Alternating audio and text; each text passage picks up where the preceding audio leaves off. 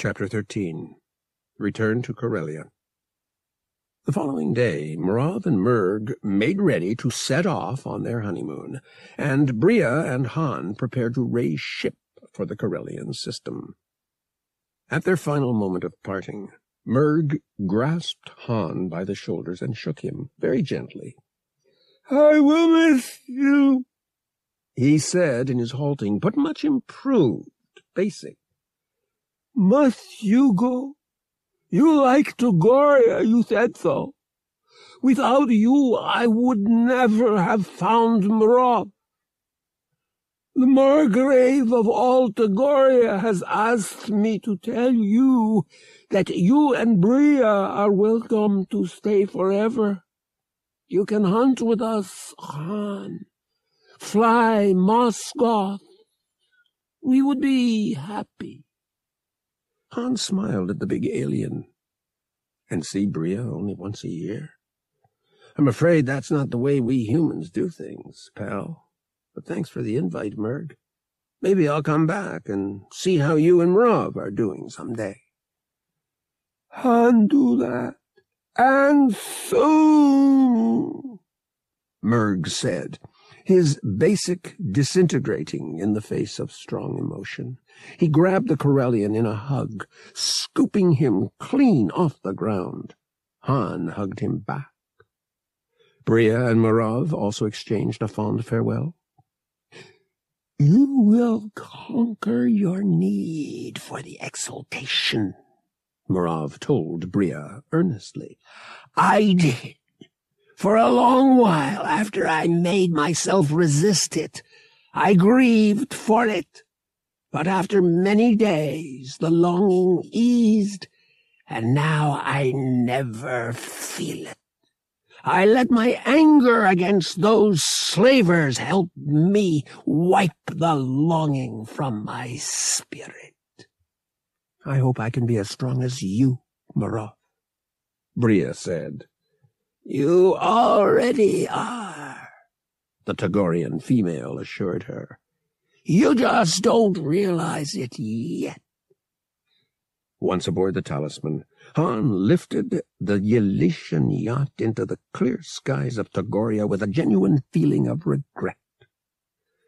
"This is a good world," he said to Bria, who was sitting beside him in the co-pilot's seat. "Good people, too." "Yes," she agreed. "It was certainly good to us. I'll never forget yesterday if I live to be 100. Han smiled at her. "Me neither, sweetheart. All my life I wanted to go to the beach and just be able to act like a regular citizen. No scams, no security forces to worry about, no contraband burning a hole in my pocket. Thanks to you, I know what that's like now." She gave him such a tender smile that he leaned over and kissed her. "Bria, Han hesitated, took a deep breath, and then shook his head. Squaring his shoulders, he turned back to his controls and grew very busy with his piloting. Bria sat there watching him, never taking her eyes off him as he calculated their jump to hyperspace and fed the coordinates he'd chosen into the navicomputer. When the stars streaked by them, and they had safely made the jump, she swiveled her seat toward his and put a hand on his arm. "Yes," she said. "Go on. You were saying?" Han tried to look innocent and failed. "Huh? What do you mean?" "You were about to tell me something when you got busy piloting. Well, we're safely in hyperspace now, so there's no reason you can't tell me." She smiled slightly. "I'm waiting." "Well, I was just thinking that I'm hungry," he finished in a rush. "Really hungry. Let's go get some lunch." "We ate before we left barely an hour ago," she reminded him. Her expression gentle, she reached out and captured one of his hands and held it in both her own.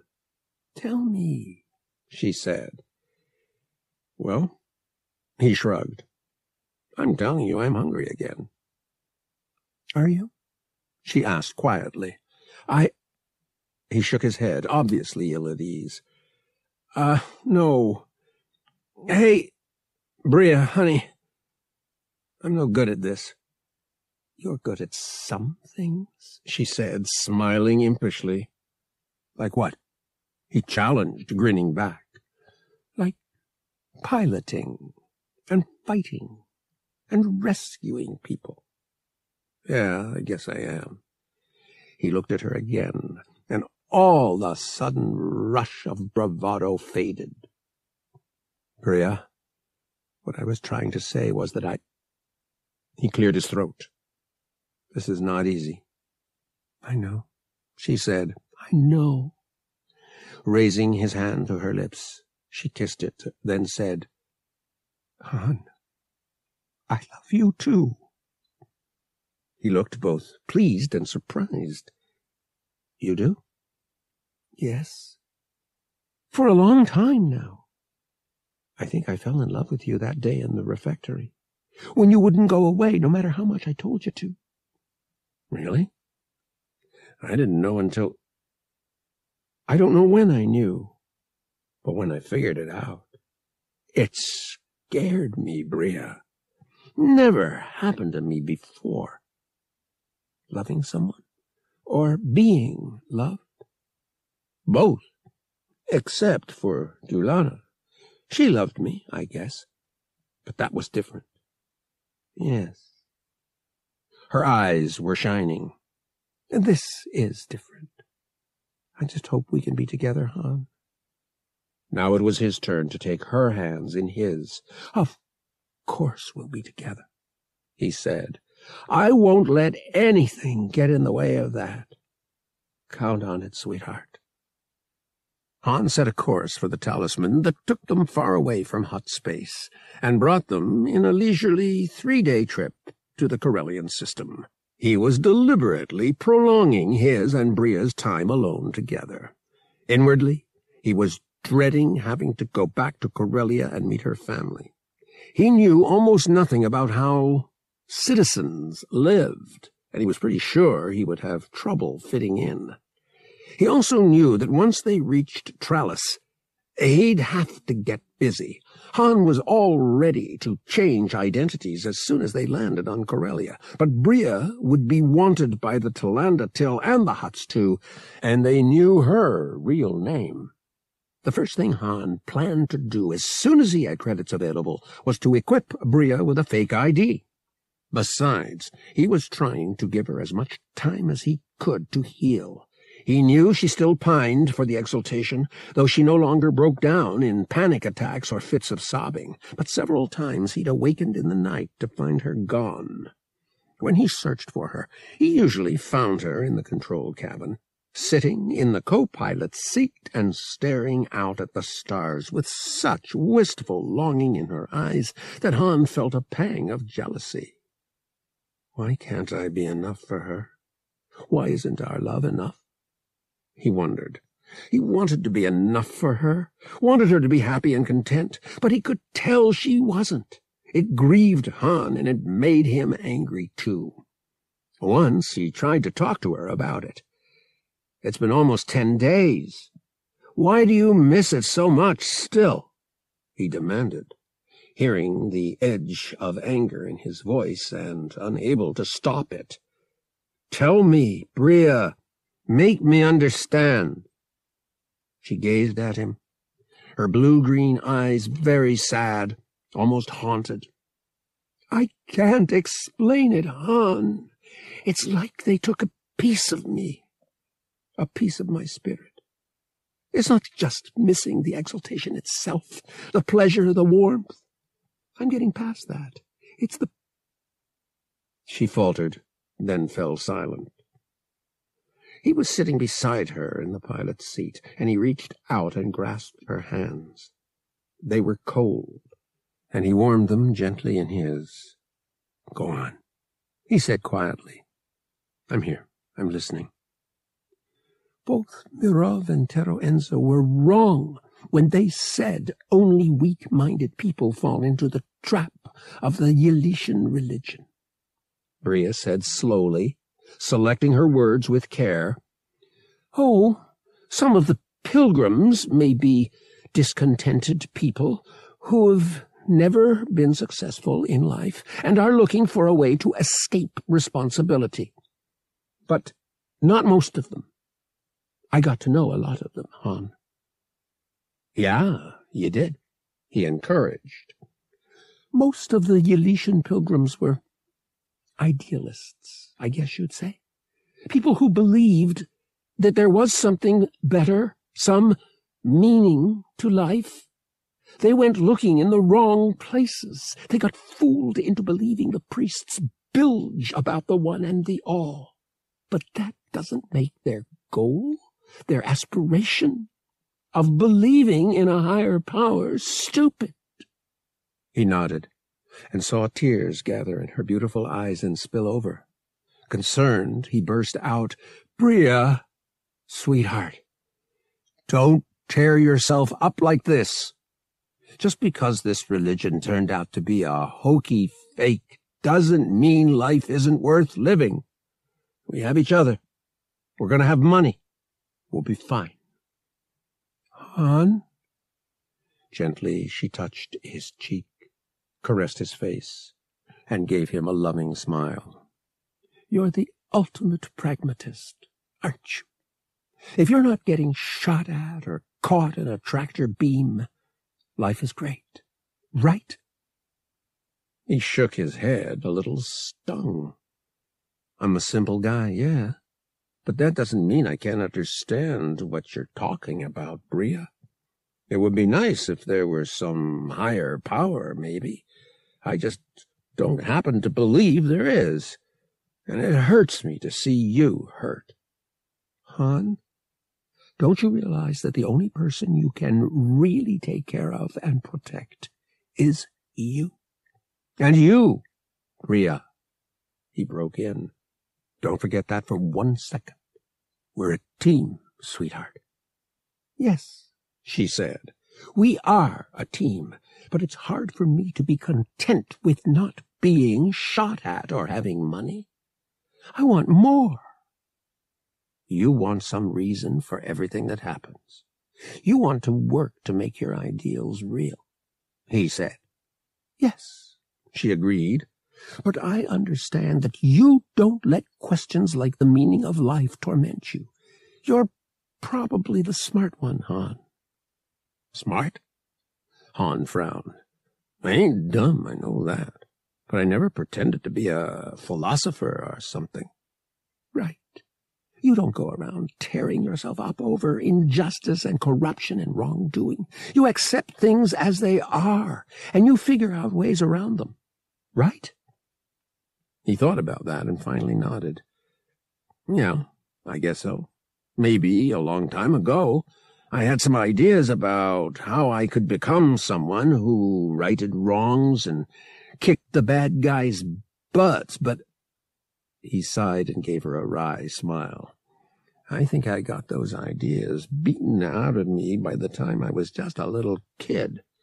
When you lived under Garrus Shrike's rule, you tumbled pretty quick to the fact that nobody was going to look out for you except yourself, and that sticking your neck out for anyone else was a good way to get it whacked off. How about Julana? She asked.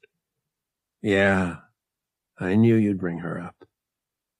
Han ran a hand through his hair and grimaced. Julana was different. We looked out for each other, yeah, but she was the only one, Bria. The only one who gave a Vrelt's ass if I lived or died. Knowing that made me, pragmatist, I guess. Of course it did, she said. That's perfectly natural. But go on, he urged. You were saying about how the Pilgrims were idealists? Are you one? She nodded. I think so, Han. All my life I wanted to be more, to be better, to make the universe a better place because I was in it. When I found the Yeletian religion, I really, truly thought that was it. That I could somehow change the universe by believing and having faith. She smiled wryly and shrugged. Obviously, I picked the wrong thing to believe in. Yeah, he said, turning over in his mind what she'd said. But there are other things to believe in, Bria. Maybe some of them are real. Maybe you just have to find out what the real things are. She stood up and came over to him, then bent down to kiss the top of his head. He stood up and slid his arms around her, held her tightly. I know what one real thing is, she said. You're real. You're the most real person I've ever met, the most alive. He kissed her cheek, and she laid her head on his shoulder. They stood there like that for a minute, not speaking. Finally he said, Julana told me about something she believes in. Some sort of life strength shared by all creatures, all things. She believed in that. She swore to me it was real. Maybe I should go off to Kashyyyk, she said, on a pilgrimage. Sure, he said. Someday we'll go there. I'd like to see it. Julana said it was a beautiful world. They live in the treetops. That would be nice, she said dreamily. Just you and me in a treetop. What would we do with ourselves all day? I can think of one thing, he said, and bent to kiss her with such passion that even the stars seemed to reel around her in long streaks, and her ears rang. No, she realized a moment later, it wasn't Han's kiss that had caused that reaction. It was the alarm beeping to tell them they were coming out of hyperspace. Han grimaced. Talk about bad timing, sweetheart, but later, okay? She smiled. Later. I'll hold you to it. He was already back in his seat as he checked their coordinates, but he spared a moment to give her a grin that made her heart turn over. I can hardly wait. Han set the talisman down in a privately owned landing field on Trallis. What is this place? Bria said, following him down the ramp and looking around her in bewilderment. Ships of all sizes and descriptions were clustered together. Some were little more than rusted-out hulks. Others looked almost brand new. None had any identifying codes or names, however. Those markings had been scoured off by laser torches. It's like a ship's graveyard or something. Yeah. Old spaceships never die.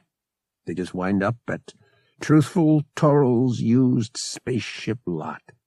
Han said, when you need a ship, or you want to get rid of a ship, and you don't want to leave a trail, you come here. Her eyes widened. These ships are all stolen? Most of them, he said. Ours is, too, remember? Bria grimaced. I keep trying to forget. Han glanced over at the small office, set in the middle of the vast landing field. And here comes Truthful Toral himself, he said. Truthful Toral was a Duros, a tall, thin, blue-skinned humanoid, completely bald. His face was quite human except for the absence of a nose, which gave him a mournful appearance. Han stepped forward, his hand held out. Good day to you, Traveler Toral, he said. Duros loved to travel so much that the word traveler was their preferred honorific. I'm Keel Datana, and this is my associate, Kyloria Mabal. Very pleased to meet you. And I you, Toral said. Greetings to two travelers. You have time for refreshment and sharing of stories? The Duros were famed for being wonderful storytellers throughout the galaxy. A Duros had a near-photographic memory for any story he or she heard. Most Duros collected stories, and apparently Toral was no exception. I'm sorry, Han said. We are in a bit of a rush. There's a passenger vessel we have to catch. "I quite understand," the Duros said. "Since you are taking public transport, I gather you are here to sell, not buy, a ship." "You're right, traveler," Hans said. "It's in prime condition, too. A lovely little pleasure yacht. Just needs a little refitting to be perfect for some rich Corellian family who wants to take the kids on the perfect vacation." "Yacht?" Bria thought Toral's voice sharpened on the word, but couldn't be sure. "I will look and quote you a price, traveler de Tana." Han led the way to where the talisman rested. The Duros's normally mournful-appearing features lengthened even farther when he saw the Elysian vessel. "Let me show you around," Han said, pointing at the ramp. The Duros shook his bald blue head. "No, indeed," he said. "I can offer you 5,000. Firm." Han gaped at the alien, completely shaken out of his normal confident demeanor. "Huh?" he said blankly. "What? That's crazy. 5,000 for a ship like this? That's scrap price." The Duros bowed slightly in Han's direction. "Indeed it is, Traveler Drago." He bowed in Bria's direction. "And Traveler Theron?" Waving a hand at the talisman, truthful Toral said sadly, "I agree that it is a shame to reduce such a beautiful vessel to scrap. But that is all I could do with her. The Huts are searching for this vessel, searching intensively, as they are searching for the resourceful pilot Vic Drago who stole her." Han turned away, and Bria saw his lips move in a scathing curse. But when he turned back to face truthful Toral, his composure was in place again. "I see," he said. 5,000. Firm." "Yes, I might be persuaded to raise that price slightly if you and your companion would tell me your stories," Toral added hopefully. "Sorry, pal, no can do," Han said. He shrugged. "Okay, 5,000 it is. Cash." "Cash it is," truthful Toral said. Later that same day, Janel Andrus and his wife Drea Andrus boarded an intersystem shuttle bound for Corellia. Bria had worried about posing as husband and wife, but Han had assured her that the Hutt security alert bulletins listed them as being single. Privately, he was worried about whether the Hutts would try to trace them, since they knew Bria's last name. But he was also aware that the Hutts wouldn't want a scene, or their scam on Elisha revealed to the public. He had to hope that would keep them from openly trying to have them arrested. Han wasn't figuring on staying on Corellia long.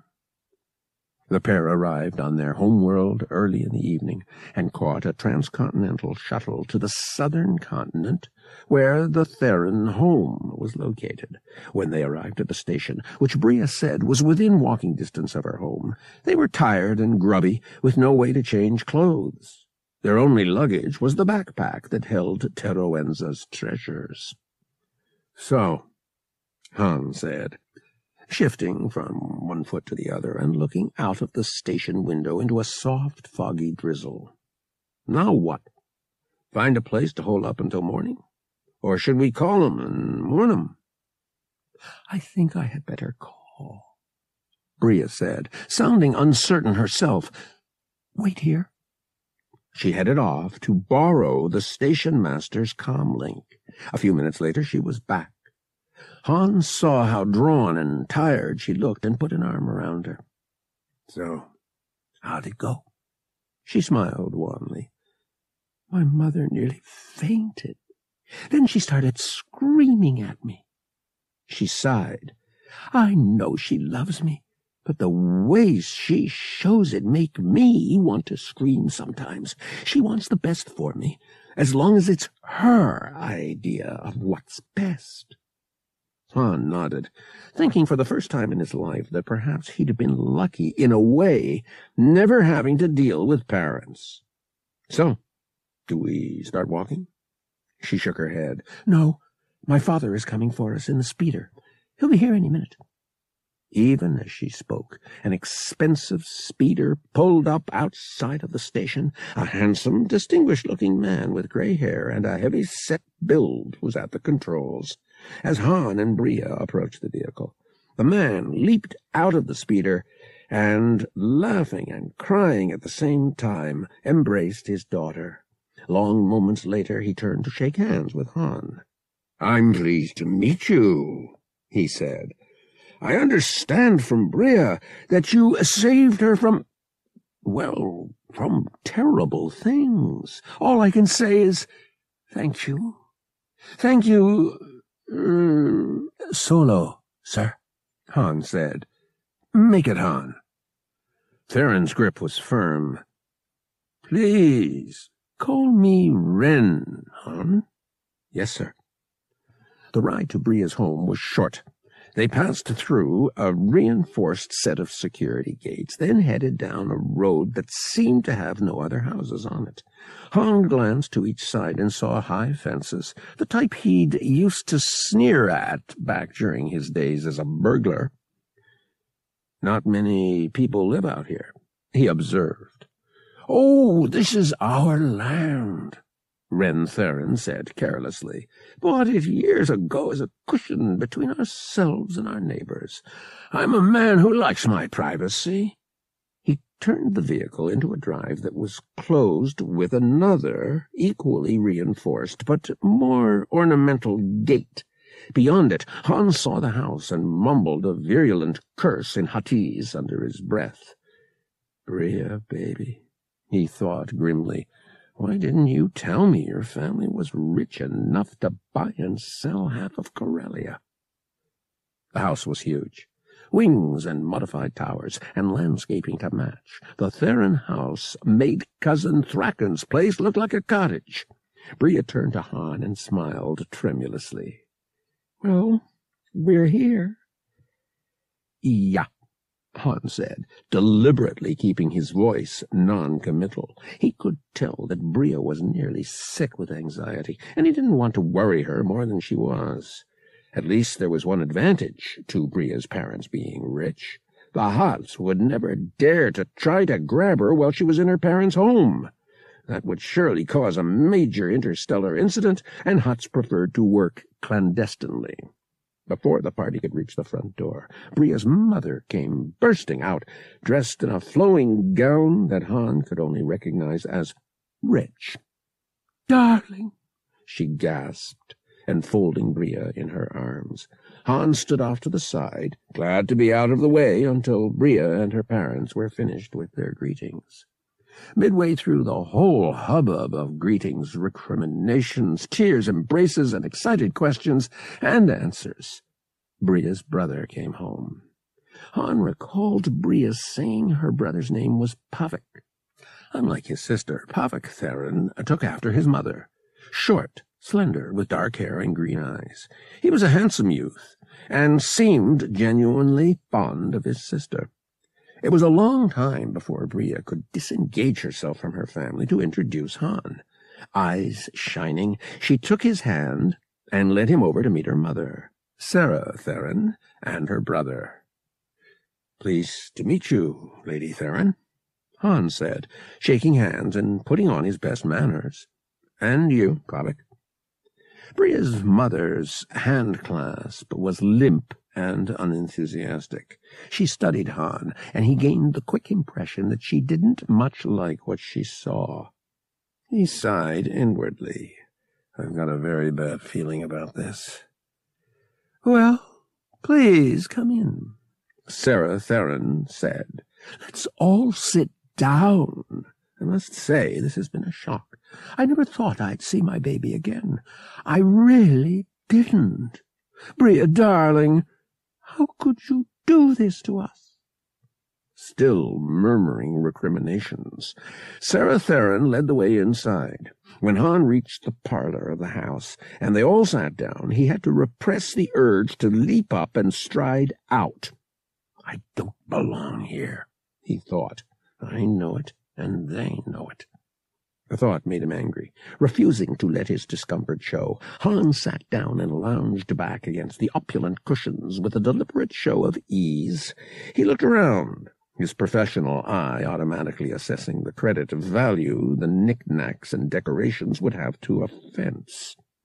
"Nice place," he said casually. "Well, Sarah began. "Han, call me Han, Lady Theron," Han said. "Very well, Han," Bria's mother said stiffly. "I gather we have you to thank for Bria's return." Her eyes were fixed on Han's blaster, and he realized that, like most citizens, none of Bria's family went armed. Tough lady, Han thought. I don't take off my blaster for you or anybody. Live with it. "Well, I tried to be helpful, Lady Theron," Han replied, "but I couldn't have managed without Bria. She's plenty tough when she wants to be. Good in a fight." Lady Theron stiffened, and Han realized that the woman would not regard what he'd said as a compliment. "Oh, dear," she murmured. "Bria, darling, before you sit down, why don't you go and change?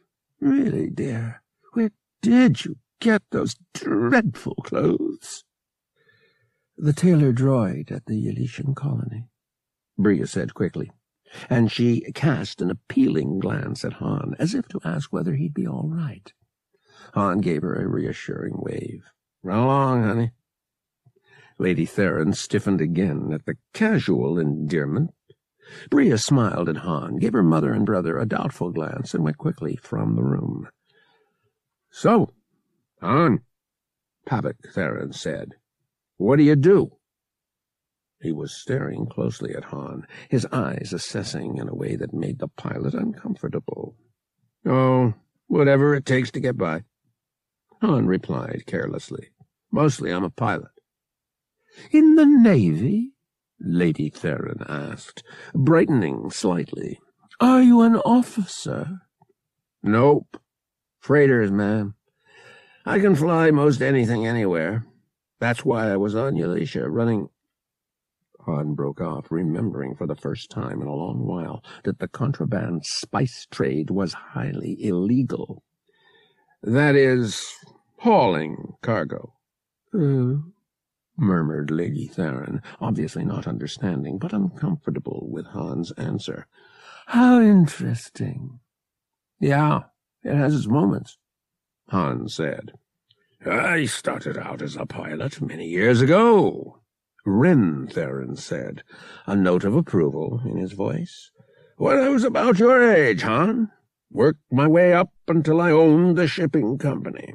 That's how I made my first $1,000,000. Han thought of telling Ren Theron that he was intending to enter the Imperial Academy, but the habit of not revealing any personal information was too ingrained. He just smiled and nodded at Bria's father. "Those were the exciting days, sir," he said. "Lots of pirates back then, right?" Ren Theron smiled. "I had a few run-ins. I imagine you have too." Han smiled back. "A few." Sarah Theron looked from one to the other, vaguely disturbed. "Oh, dear, that sounds dangerous." "Comes with the job, Lady Theron," Han said. "But I'm forgetting my manners," she said. "Captain Solo, can I get you something to drink or eat?" "I wouldn't mind an Alderanian ale," Han said. "And some flatbread with meat and cheese. We've been traveling all day." "I'll tell the cook," Lady Theron said. Han was astonished to realize that the cook was a living being, a female Solonian instead of a droid. This further evidence of wealth impressed him more than anything he'd yet encountered. By the time Bria re-emerged, Han was sitting out in the dining room, eating. He saw her walk out and paused in mid-bite. She wore a plain blue-green dress that matched her eyes. The soft fabric had a faint sheen and clung to her in all the right places, and for the first time since he'd known her, Bria's hair was attractively styled, brushed out into a halo of soft red-gold curls. She looked so different from the blaster-toting thief of a few days ago that it was as though she'd stepped out of another universe. It's a good thing Gunnar Toss can't see her now, he thought wryly. You look beautiful, honey, he said. That's a pretty dress. Han was sophisticated enough to realize that dress probably cost more credits than the average space pilot earned in a week. She's been raised to have so much, he thought uneasily. How was she going to react to living on the salary of first an Imperial cadet, then an Imperial officer? Bria smiled and sat down beside him. Mother, could I have something to eat too? I'm starved. As Han and Bria munched their late-night snack, her family gathered around the table and sipped expensive vine caffeine from fragile Levier-made porcelain cups, while the butler, another Solonian, waited on them. So, Captain Solo, you're Corellian? Lady Theron said, raising a delicate eyebrow to indicate that she was pretty sure he was. Han, still chewing, nodded, then swallowed. Yes, ma'am. And your family? She asked.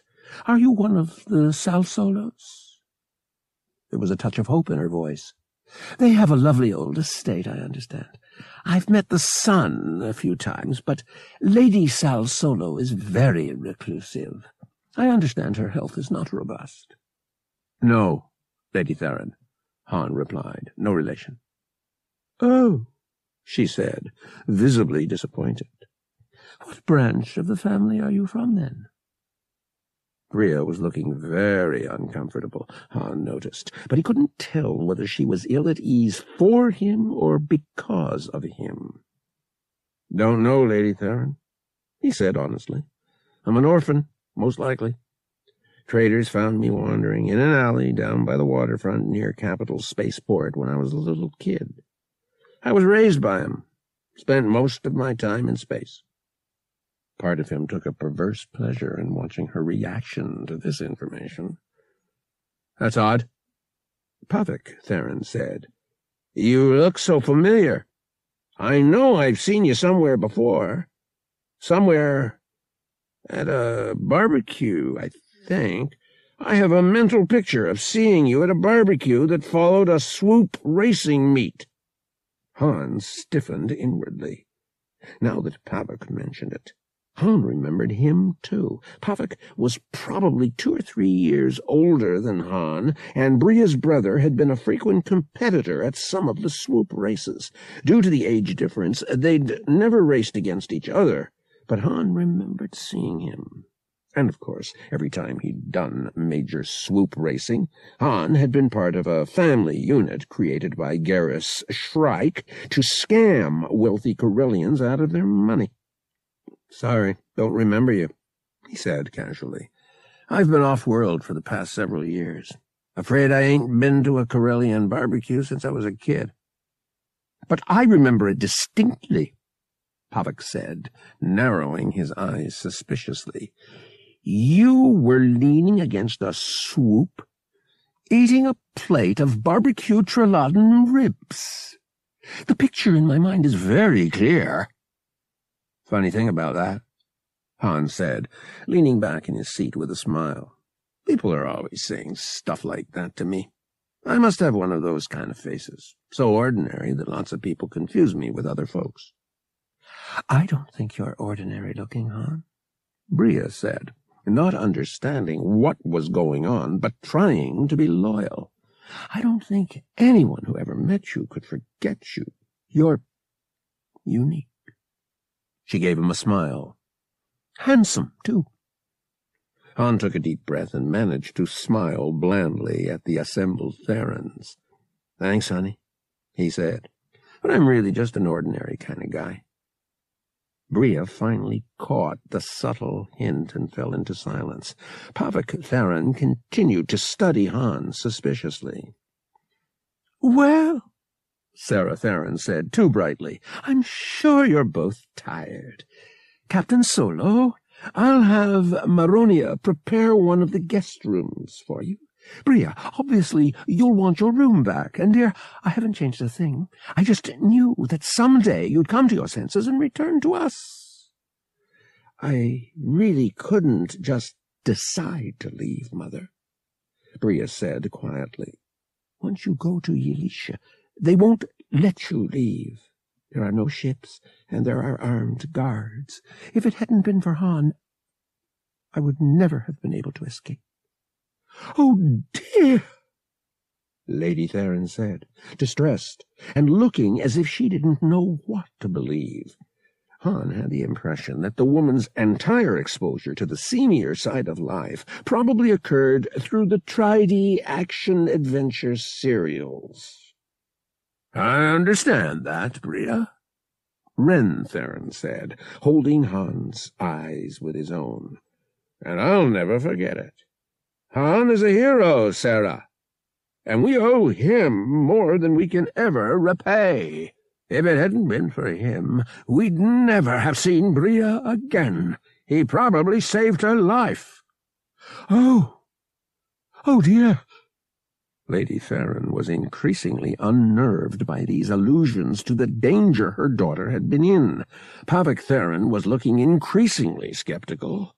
Han followed the Solonian maid, Maronia, to the room on the far side of the house. He was amused to note that his room was as far as it could possibly be from Bria's, and that the master's suite, occupied by her parents, lay between the two rooms. Bria's mother, it seemed, had decided to nip any chance of wee hours assignations between her guest and her daughter in the bud. "Can't wait until we sell Teroenza's stuff and get out of here," he thought as he undressed and crawled into the bed. "Bria's dad ain't so bad. He seems like he used to be a regular guy. But her mom and her brother—" Han sighed and closed his eyes. Tonight, at least. Lady Theron need have no fears. He was so tired that the only thing on his mind was sleep. Funny thing about that. In some ways, spending 2 hours in the company of Bria's family had tired him out more than that whole escape from Ylisha. Bria's mother came into her room to say good-night and gave her a last hug before she fell asleep. It was a tearful time for both mother and daughter. They hugged and cried a little, then hugged again.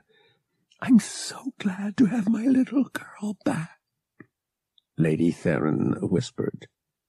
"It's good to be back, Mother," Bria said, and at that moment she sincerely meant it. The evening had been a strain, no doubt.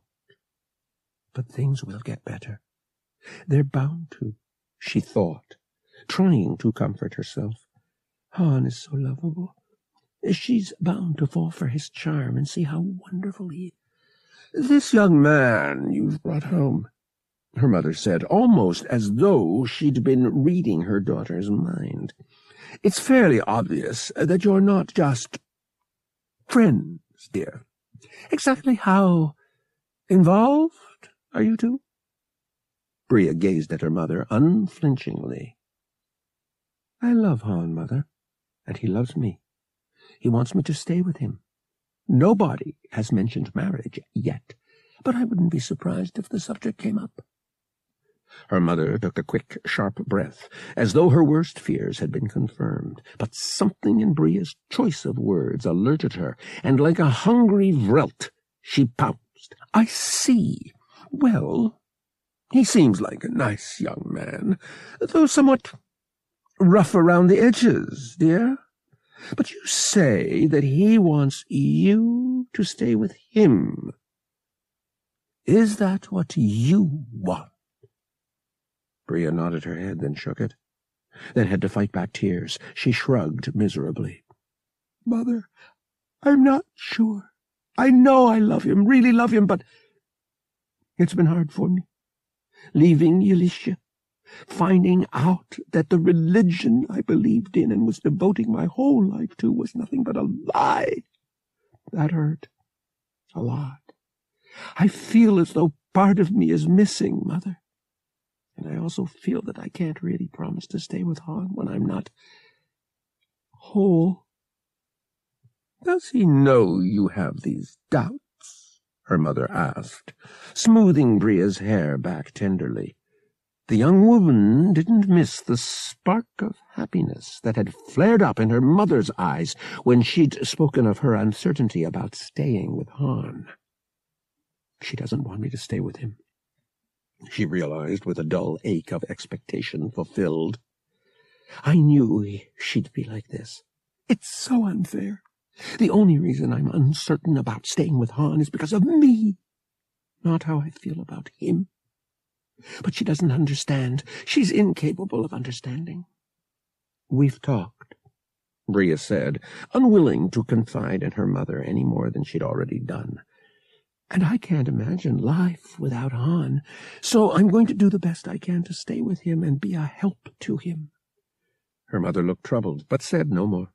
Bria lay down and tried to sleep. Being in her old bed was a luxury after sleeping on the hard Yalitian bunks and in the ship. She missed Han's warmth, though. Her bed seemed cold. Bria tossed and turned, thinking of Han, wondering what she should do.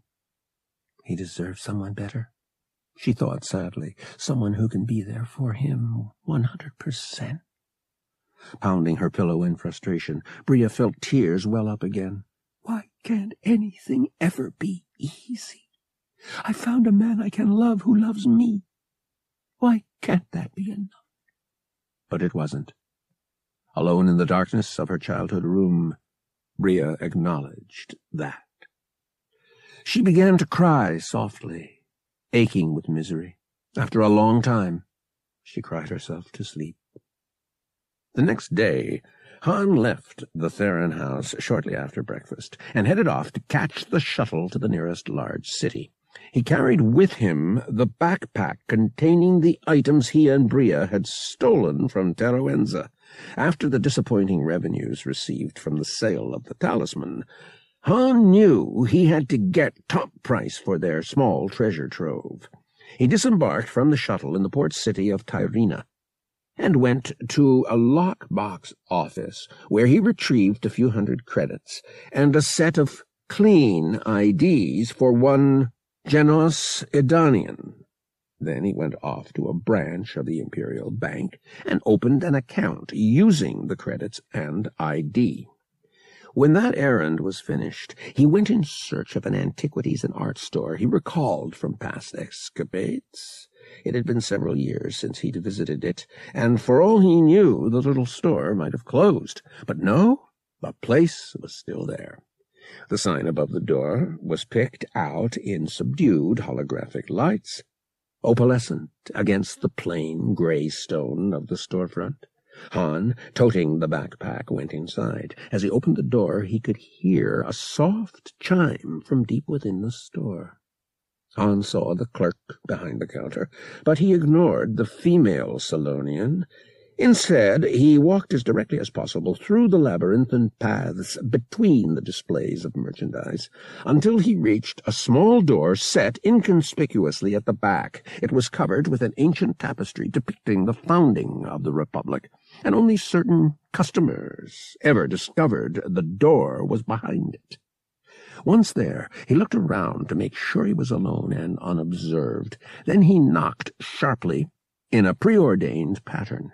He waited, and after another minute the sound of an electronic lock being released sounded from the other side of the door. Han raised the tapestry, slipped under it, and walked through into the back room.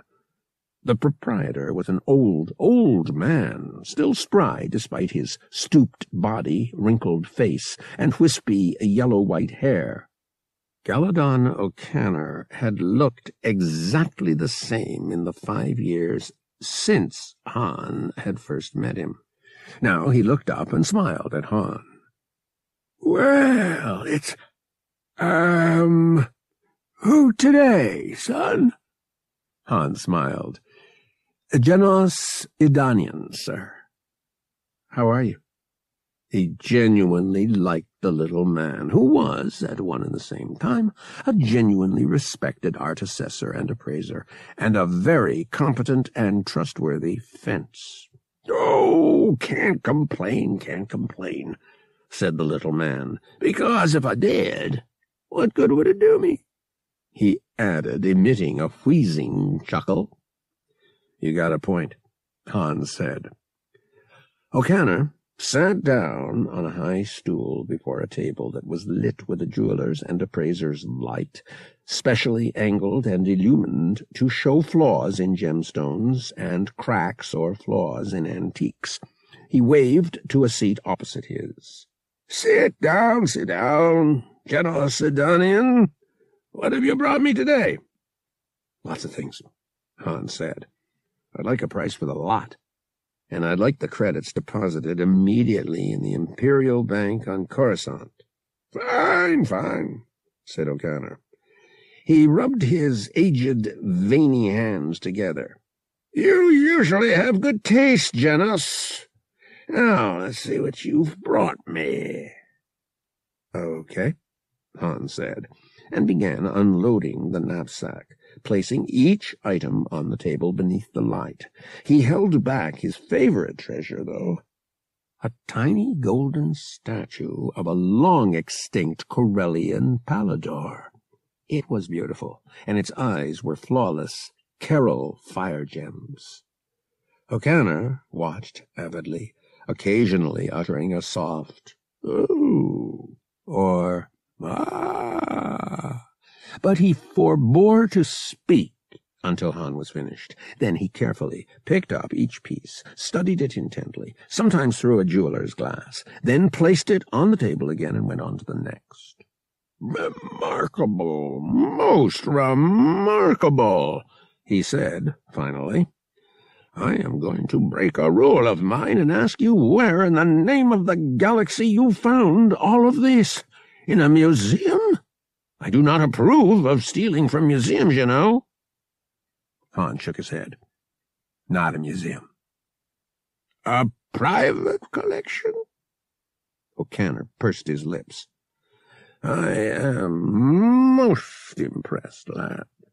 The collector in question is a sentient of taste and discrimination. I will also tell you, young man, that he is not very particular about his acquisition sources. I recognize from their description that at least half of these items have been reported stolen. Some have been on wanted lists for years." "Doesn't surprise me," Han said. "And you'll sell 'em to museums, won't you?" Most of them, O'Connor agreed. "Okay, then, that's good," Han said, thinking that would please Bria. That's where they should be. "So, how much?" O'Connor named a figure.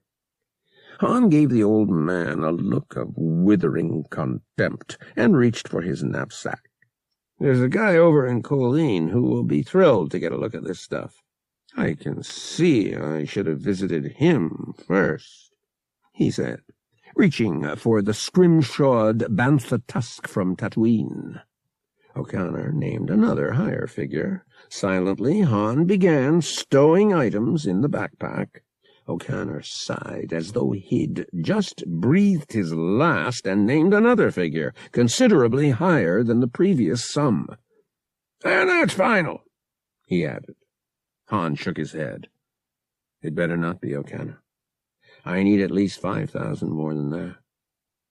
O'Connor clutched his chest and watched with anguished eyes as Han continued to stow items away in the backpack. Finally, as Han reached for the last, the tiny sculpture carved from living ice, he squeaked, "No, don't! You are killing me, impoverishing me. I shall be naked in the streets, Janos, lad. Would you do that to an old man?" Han gave him a feral grin. "In a heartbeat, O'Connor. I know what I need to get out of this deal. I have a pretty good idea what it's worth, and I ain't taking less." He gave the old man an intense stare. "Frankly, O'Connor, I can't afford to take less. I've got something important to spend these credits on. If what I've got in mind works, you won't see me again. I'll be out of all this for good." "All right. You've broken me, Adonian.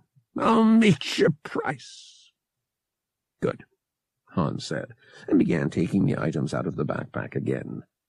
He left the store with a satisfied smile and carefully stowed his Genos Edanian IDs and the bank record into his credit pouch. He'd travel under different IDs and leave Genos Edanian clean, only using him for the bank withdrawal. He planned to store the Golden Palador in a safe place he knew about. It never hurt to keep a little something in reserve for emergencies. Knowing that O'Connor's credits would be waiting for him on the capital world of the Empire, Han headed down the street toward the shuttle station, whistling. When Han walked up to and through the gates of the Theron estate, he noticed a small, very sporty land speeder hovering in the paved courtyard. He approached the door and found a young man standing inside in the parlor. Pavik Theron and his mother were there, talking to him. When Sarah Theron saw Han, her face fell. She was hoping I'd cut and run, Han thought sourly. "Hi, Lady Theron," Han said. "Is Bria around?" The young man turned to regard Han. He was a good-looking fellow, perhaps a year or so older than Han himself, and he was tastefully but fashionably dressed for an afternoon of netball. "Hello," the young man said pleasantly, holding out his hand. "I'm Dale Navarre, and you are?" His gaze sharpened, and before Han could speak up, he exclaimed, "Wait a minute. I thought you looked familiar. Talus Bryn, right?" Han could think of no curse profound enough. He smiled weakly and shook hands. "Hi, nice to meet you." "Talus Bryn?" Pavik Theron said sharply. "But his—" Sarah Theron stopped abruptly when her son nudged her, none too gently. Dale Navarre was oblivious to the byplay as he wrung Han's hand. "What an honor this is! I still remember the day you set that record, and you did it by flying through the tunnel on Tabletop Mesa rather than over it. Everyone thought you were a gunner, but you pulled it off." He turned to Pavik. "You mean you didn't recognize him? Is this Bria's new suitor? The swoop racing champion of all Corellia. Your record still stands, Bryn. Or may I call you Talus?" "Talus is fine," Han said with a mental shrug. "The Vrelth's in the kitchen for sure this time." Bria's entrance was a welcome interruption. Han tried to catch her eye and give her a look-sharp, high sign, but all her attention was for the newcomer. "Dale, what are you doing here?" "Your mother invited me over," Dale said. "You're looking wonderful, Bria. I'm so glad to see you back safely, and with such a distinguished escort. I've wanted to shake this man's hand ever since he won the Swoop Racing Championship last year." She looked at her mother. "You invited him over, Mother? How nice." Han didn't miss the edge in her voice and the flash of guilt in Sarah Theron's eyes. Han thought angrily. Mama here wanted Bria to see me next to her rich guy ex-fiancé, figuring I'd come out looking like some kind of low-life jerk. "Well, yes, dear. I knew Dale would be able to catch you up on all the news with the young crowd," Much better than I could." Sarah Theron twittered nervously. Bria's lip curled, and she turned away from her mother to smile at Dale. "Well, Dale, it was lovely of you to drop by. Perhaps we can all get together for lunch some day. Who are you seeing these days?" As she spoke, she moved toward Dale, and in one smooth motion took his arm and started him moving toward the door. Han smiled inwardly. "Slick, Bria, honey. Nicely done." "Sulan Bellows," Dale said. "She'd love to meet Talus, too. She's quite a swoop racing fan." Bria caught herself immediately and laughed. "Well, she always was." She cast a flirtatious glance at Han. "I'll have to watch you, won't I, Talus? Sulan Bellows is gorgeous, and she's never been able to resist a swoop racer." Han smiled at her good-naturedly. "Great, just great, from bad to worse. You gotta watch us swoop racers, too. We live for danger." Half out the door, Dale LeVar laughed, as though Han had said something clever. "Well, I'll call you. Nice meeting you, Talus." "Nice meeting you, too," Han said. "Don't forget to call," Bria urged, and then she shut the door behind LeVar and leaned against it. Silence ensued. Han had never heard such a profound silence, even inside a spacesuit in vacuum. He glanced quickly from Bria to Pavic to Sarah. All three were staring at him grimly. Han cleared his throat. "Think I'll take a little walk," he announced. "Get some air." Not meeting anyone's eyes, he left. Bria felt like screaming, then sobbing, but she struggled to control herself. The situation was bad enough without her dissolving into hysterics. She was pacing back and forth in her mother's dressing room. Pavic was sitting on the couch, waving his arms and raising his voice, and her mother was sitting in a pink brocade chair, alternating between gasped exclamations of "Oh, dear!" and "Bria, your brother is right, we must do something." "You heard him last night," Pavic shouted. "He denied having swoop raced, and he gave us a fake name. Han Solo, right? Who knows what his real name is?" "Stop it!" Bria cried. "Han Solo is his real name." "Then why is Talus Bryn listed as the swoop racing champion of Corellia last year?" Pavic said. "He can't be both, Bria. Face it. The guy's using an alias, and the only reason to do that is that he's got stuff to hide. And this is the guy you want us to accept with open arms just because you say so?" "Oh, dear." Sarah wrung her hands. Bria bit her lip to keep from shrieking. "And another thing," Pavic said. "My memory is starting to come back on this, and Talus Bryn wasn't Solo's only alias. The time I remembered was about 3 years earlier. He was just a kid eating barbecue after a swoop race. That time, Solo was Keel Garrus, the son of Venedar Garrus. Remember him? That guy who went around one summer selling shares in that Duralloy asteroid, and the whole thing turned out to be bogus? A scam?" Bria did remember. "But even if this Garrus man was a con artist, that doesn't mean that Han—" Pavic threw up his arms in exasperation. "Sis, don't you remember how a couple of our friends' parents were nearly wiped out from buying worthless shares in that non-existent asteroid?" He snorted. "That whole Garrus family was nothing but a bunch of con artists. And that includes your new boyfriend, Bria." "This is terrible," Sarah Theron said. "Perhaps we should do something." Both Bria and Pavic ignored their mother. "But Han was just a kid then," she pointed out, fighting not to give in to tears. "You admitted that. He can't be held responsible for what you say his parents did." "But he doesn't have any parents, or so he told us." Bria glared at him. "Well, maybe they were his parents, and he's disowned them because they were crooked," she said. "Pavic, Han is a good person. He's had a tough life, and wound up having to do things he didn't like to survive. I already know that. But he's turned around now. He's trying to make something of himself, and you won't give him that chance." Pavic snorted derisively.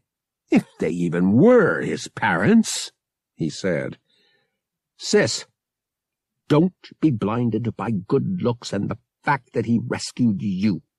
Face it, this guy may have romanced you because he'd checked our family out and found that Dad has money." "Oh, dear," Sarah said. "Do you mean that the boy is a thief?" "That's exactly what I'm saying, Mother," Pavic said. "I should go and check to see whether anything is missing." Sarah Theron gasped. Oh dear, where shall I have him sleep tonight?" "Mother, he's not going to be here tonight," Pavic said. "I'm calling security.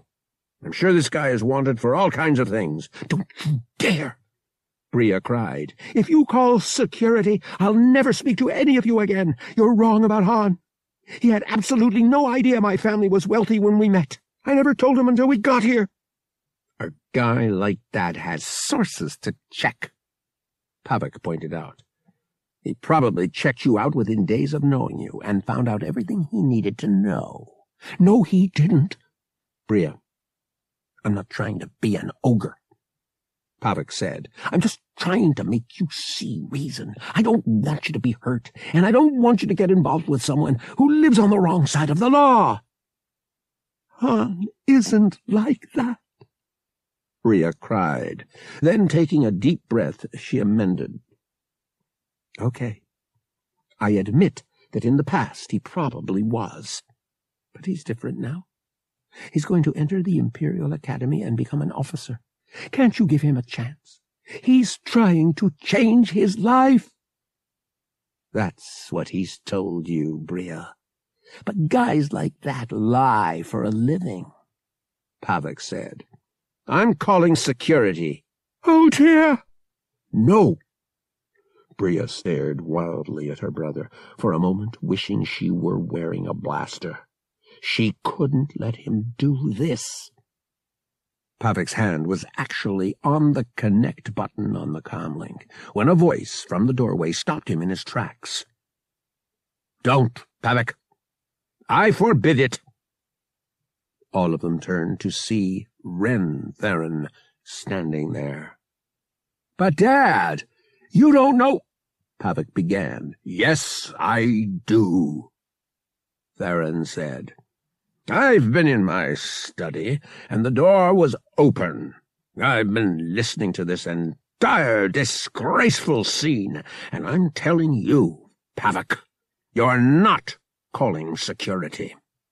"But, Ren—" Sarah Theron began. Her husband turned to her, his glance scathing. "Sarah, I'm tired of you trying to use our daughter as a pawn to further your social ambitions. You're most of the reason she ran away last year. So stop it! Do you understand me?" "Ren!" Sarah Theron gasped. "How dare you speak to me like that?" "Because I'm angry, Sarah. Angry clear through." Bria's father snarled. "How can you be so blind? You don't understand the danger our daughter was in on Yalisha. Look!" Seizing Bria's hand, her father dragged her over to stand before her mother. Taking her hands, he thrust them out before his wife's eyes. "Look, Sarah! See her hands! See these scars! Those people mistreated Bria. They made her a slave. She might have died, Sarah, if not for Han. I'm grateful to him, even if you don't have the common decency to realize that. He's a good kid, and I say that Bria could do far worse. But, she whispered, wringing her hands and beginning to cry. Oh, Bria, your poor hands, darling.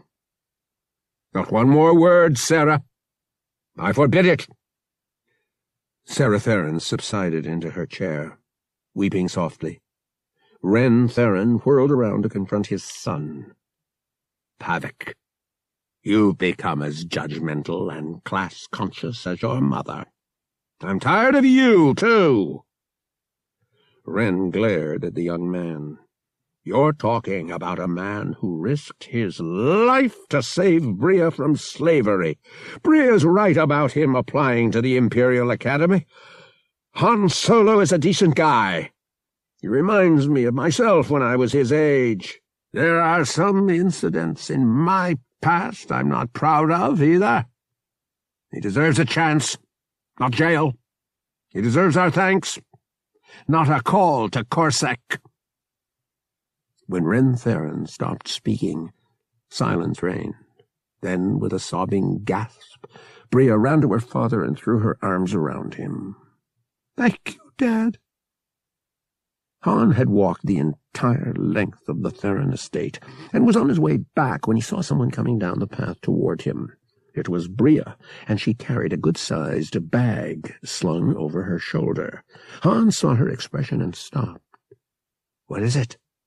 Come on, she said, before we're missed. We're getting out of here. I don't trust Pavik not to make that call to security behind Daddy's back. Han turned back toward the transport station. You sneaked out? I left them a note, she said defensively. Did you get the money transferred to Coruscant? Yeah, we're fine, Han said. They walked for a few minutes in silence. Then Bria said, Someday, I'd like to know all the truth. I hate surprises of this sort, Han. He sighed. I should have told you. I will tell you everything. I promise. I'm just not in the habit of trusting anyone. I can tell, she said grimly. Nice of your dad to stick up for me. Daddy says you remind him of himself when he was a young pilot. She smiled faintly. I gather he led a rather checkered existence for a few years out on the rim. Han nodded and cautiously reached for her pack. I'm really sorry about this. Let me carry it. She sighed and surrendered her bag. Okay. It was probably a bad idea to come here anyway. After a moment, she reached over and took his hand. Now it's just the two of us again. Han nodded. That's the way I like it, sweetheart.